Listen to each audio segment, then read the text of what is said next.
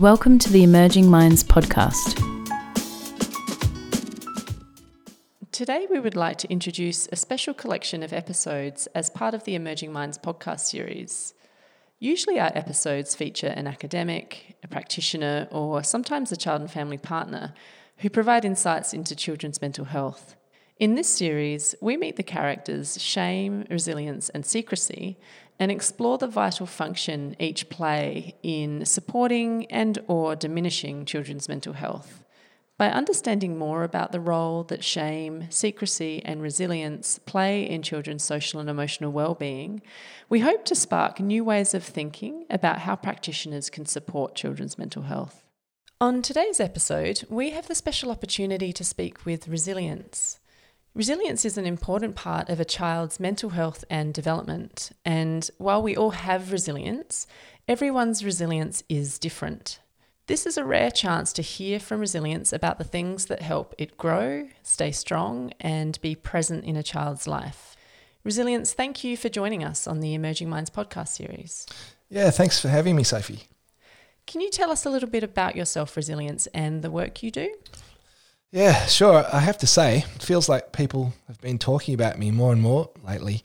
I hear my name in conversations about the bushfires and when schools closed during the COVID lockdowns, and even about the environment and climate change. There's a lot of work Resiliences like me can do, but my role specifically is as a child's emotional and psychological resilience, which is a different thing to say community resilience. Most people have a pretty good understanding of how I can help someone recover and move forward after a challenge. I've heard the counsellors at Headspace explaining what I do as helping people turn setbacks into comebacks. And I quite like that, actually. Everyone has their own resilience and it's unique to each person. And my work is as Jenny's resilience. She's 11 years old and she's really tough and gutsy. But she's also a very caring kid. She's been through a lot and she's used a lot of resilience in her life, even though she doesn't always realise it. Okay, and can you tell us more about how you work with Jenny and when you first became present in Jenny's life? Yeah, well, I've known Jenny since she was born and I've been growing and changing alongside her ever since. Like all kids' resilience, how strong I can become depends on a really wide range of factors. There are the things that Jenny was born with, like her genes and her temperament, personality. But there's also the environment around her, her family, her school and her community, and plus the people in her life and the opportunities that she has to learn. And together, all of these things play a part in who Jenny is as a person. Okay. And yeah, not all kids need to turn to their resilience as young or as often as Jenny has, though. She's faced a lot of challenges already. This really all started with the abuse and neglect she experienced in her house when she was young. Jenny's earliest memories are of living in a house with a lot of different adults coming and going.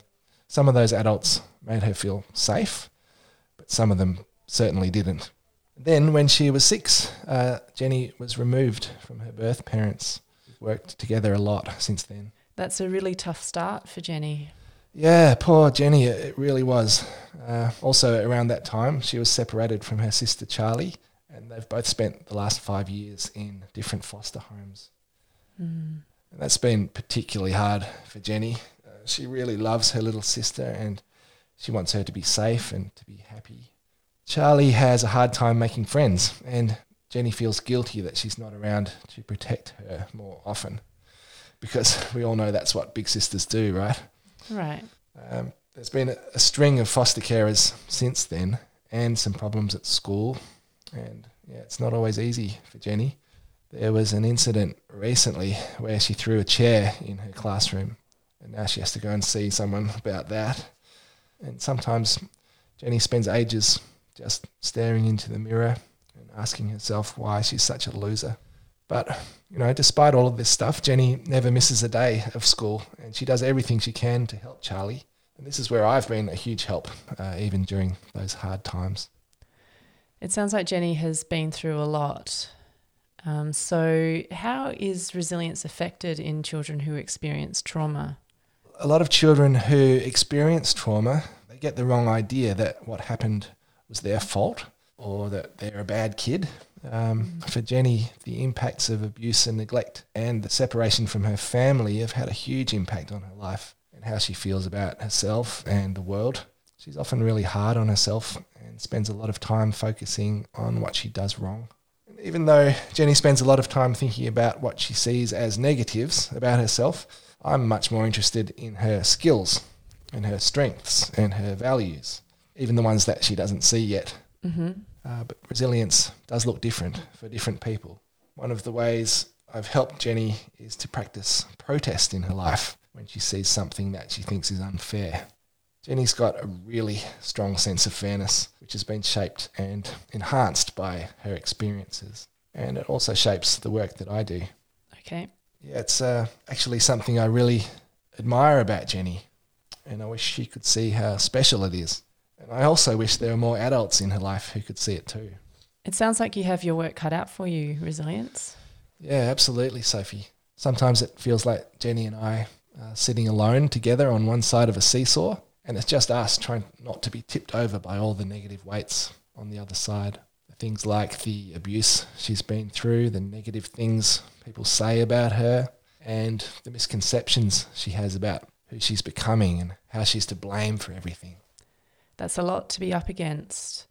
So how have you managed to keep the seesaw balanced towards you, Resilience, during these challenges? Well, on my side, we have Jenny's strong traits, like her assertiveness and her independence and her empathy and her strong sense of duty. These have really helped me tip the scales, even when there have been lots of negative weights stacked up against Jenny. Okay. Also, Jenny has had some helpful adults in her life. She had a great foster mum called Julie, who Jenny lived with before Julie had to move interstate. Julie was great at picking up on things like Jenny's determination and her sense of fair play. She used to say things like, "Oh, I'd give anything to have your spirit," which really helped Jenny start to think of herself in different ways. Sometimes I can remind Jenny of her determination and her sense of justice too. And these kind of supports and the positive beliefs budding in Jenny's mind also help to tip the seesaw in our direction. I see. And so you mentioned some of the traits Jenny was born with and how these have been helpful for you. Can you tell me more about that? Yeah, that's right. Each person has traits or characteristics which help to balance their particular seesaw. When she was young and facing abuse and neglect, it was Jenny's internal traits that helped me be strong and helped Jenny keep going as well. For example, no matter what happened, Jenny was always a great sister to Charlie, and that shows a lot of resilience. Yeah. I could be even stronger with some extra support, things like supportive adults in Jenny's life and the environments around her, just to help her see more of the positive things about herself. That would really help me thrive as Jenny keeps growing. Yeah. So could you tell us more about what resilience looks like for Jenny? You mentioned it's different for different people. Yeah, it's different. That's exactly right, Sophie. And I have to say, I don't always get a lot of credit working as Jenny's resilience. The adults in her life don't always see her actions necessarily as resilient ones. Like I said earlier, because of what happened to Jenny when she was little, and then being in placements where she hasn't always been happy, and being surrounded by people who aren't all that supportive or encouraging, it's a real effort for Jenny to even get up and go to school. But the fact that she keeps turning up, now that's resilient. Jenny is a really fierce advocate for her little sister too. She has a very strong sense of right and wrong, and she puts in a lot of effort speaking up for her sister, Charlie, and checking that she's going okay.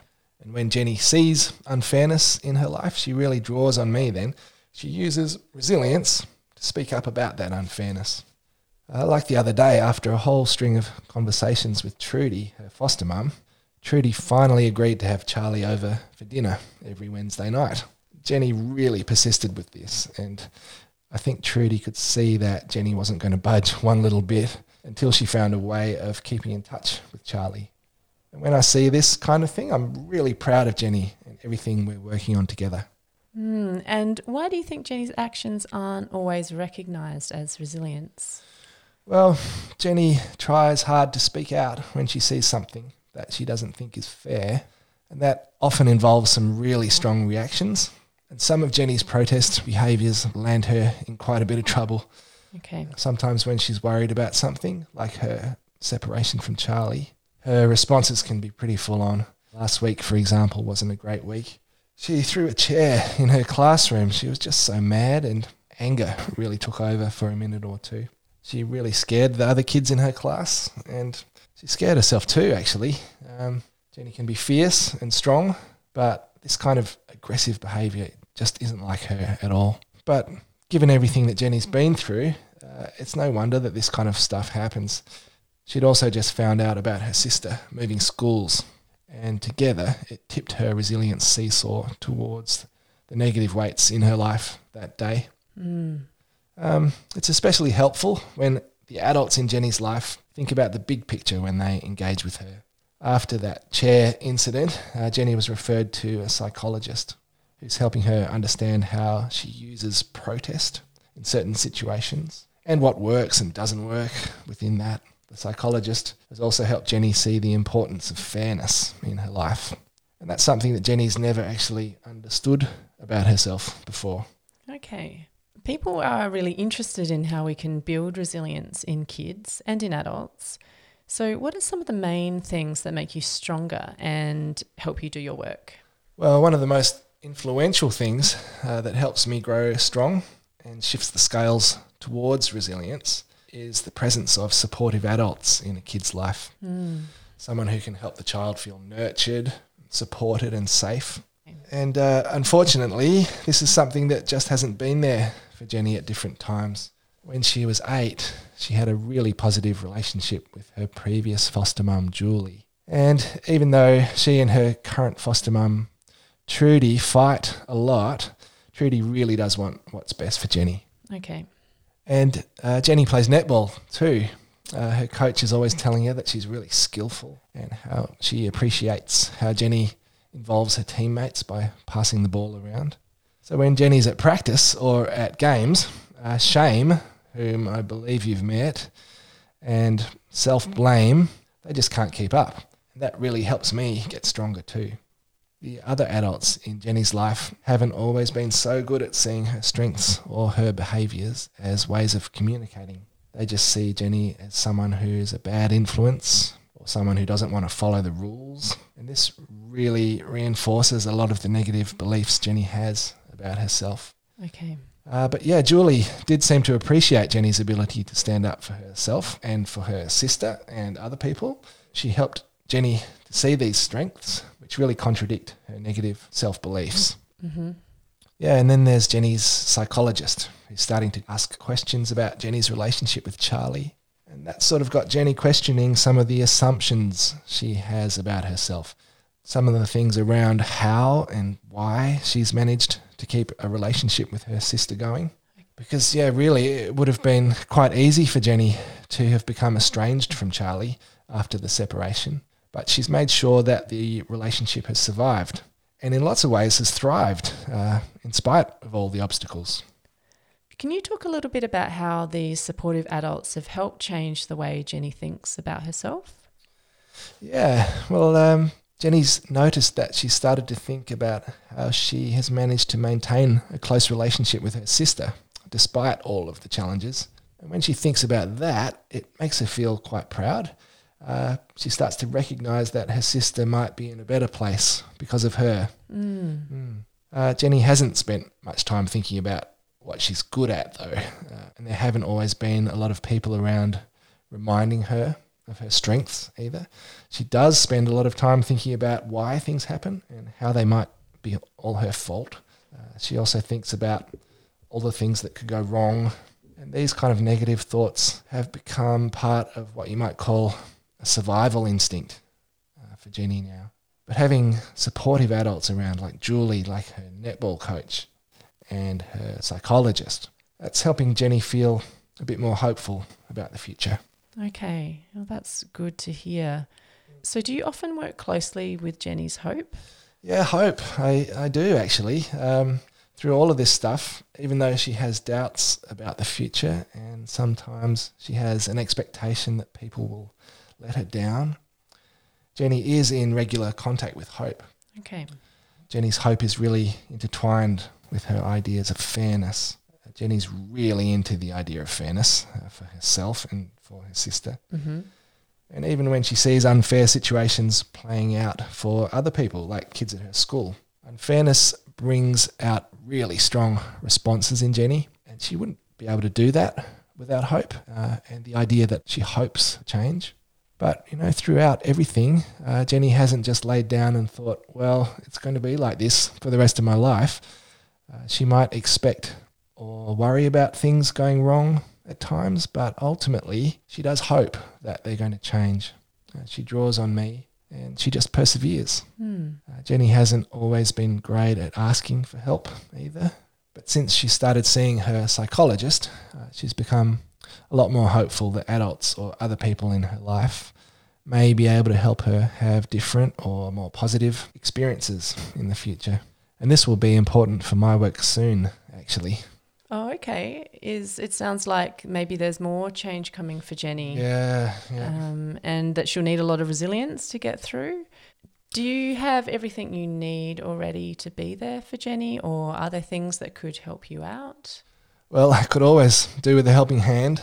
I overheard Jenny's psychologist talking to Trudy about starting to make plans to help Jenny notice her values of fairness and justice. Okay. And to help her notice when her protests work best for her. These kind of supports really help me out and help me stay strong. It'll also mean that Jenny and I have a kind of a roadmap to understand her emotions and behaviours a bit better. Mm-hmm. But yeah, it's something that Jenny's psychologist has started to bring up. She's getting the adults in Jenny's life to work together and to start to notice the things about Jenny that she's observed, the things that Jenny's good at, like her tendency for fairness and kindness. These adults are often the ones that witness Jenny's behaviours of protest. So they know firsthand that these behaviours haven't really worked out for Jenny or anyone else really. But they're starting to see them without labelling Jenny, not calling her a rule breaker or calling her a brat. Sounds like maybe they're starting to take a strengths-based approach in their work with Jenny. Yeah, that's right. This kind of support could really help shift Jenny's negative self-perceptions and help her develop some trust in the people around her. Because for kids, having someone who believes in them, who praises the good things that they notice about them and encourages their independence and encourages their ambitions, that's just a huge factor in developing their resilience. And that's the kind of environment where I can really thrive. And as I think I mentioned a bit earlier, as Jenny moves into adolescence, this support will go a long way towards making me strong. If we can start adding more and more positive weights to Jenny's resilience scales outside of those stressful situations, that will really help her now and throughout the rest of her life when things get tough. Okay, and I'm wondering, are there things that Jenny can do to make you stronger? Yes, sure, but it's a lot to ask of a little kid, I reckon, without help. Mm-hmm. I think if she has her psychologist helping her out and a teacher or a foster carer on her side, then Jenny would be in a good place to practice more compassionate self-talk and appreciation. Mm-hmm. On the days when Jenny is with her psychologist, shame and self-blame, they really don't have much to say. Instead, Jenny's compassion and her trust and her hope, they're spending more time at the front of Jenny's mind. And that's like super fuel for me, making me stronger and stronger.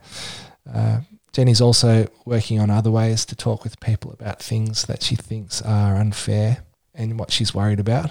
But there are a lot of emotions for Jenny. She's still really worried about her sister and who will be there to look out for her at the new school. And when all of these emotions are being really loud in Jenny's life, all at the same time, it gets overwhelming for her, and she doesn't always say or do the things that she knows she should. But yeah, Sophie, she's working on it. The psychologist has been putting together some positive coping strategies with Jenny, teaching her how to notice and name her feelings when they arise, and how to use slow breathing to calm herself down when she's feeling angry or anxious or overwhelmed. And despite everything that's happened for Jenny, she's always made really active decisions in her life, which stands in pretty stark contrast to the abuse and the neglect that she's been through. What can I say? Jenny's just such a strong and caring kid, and as I grow stronger, I'm going to keep being there for her and helping her out.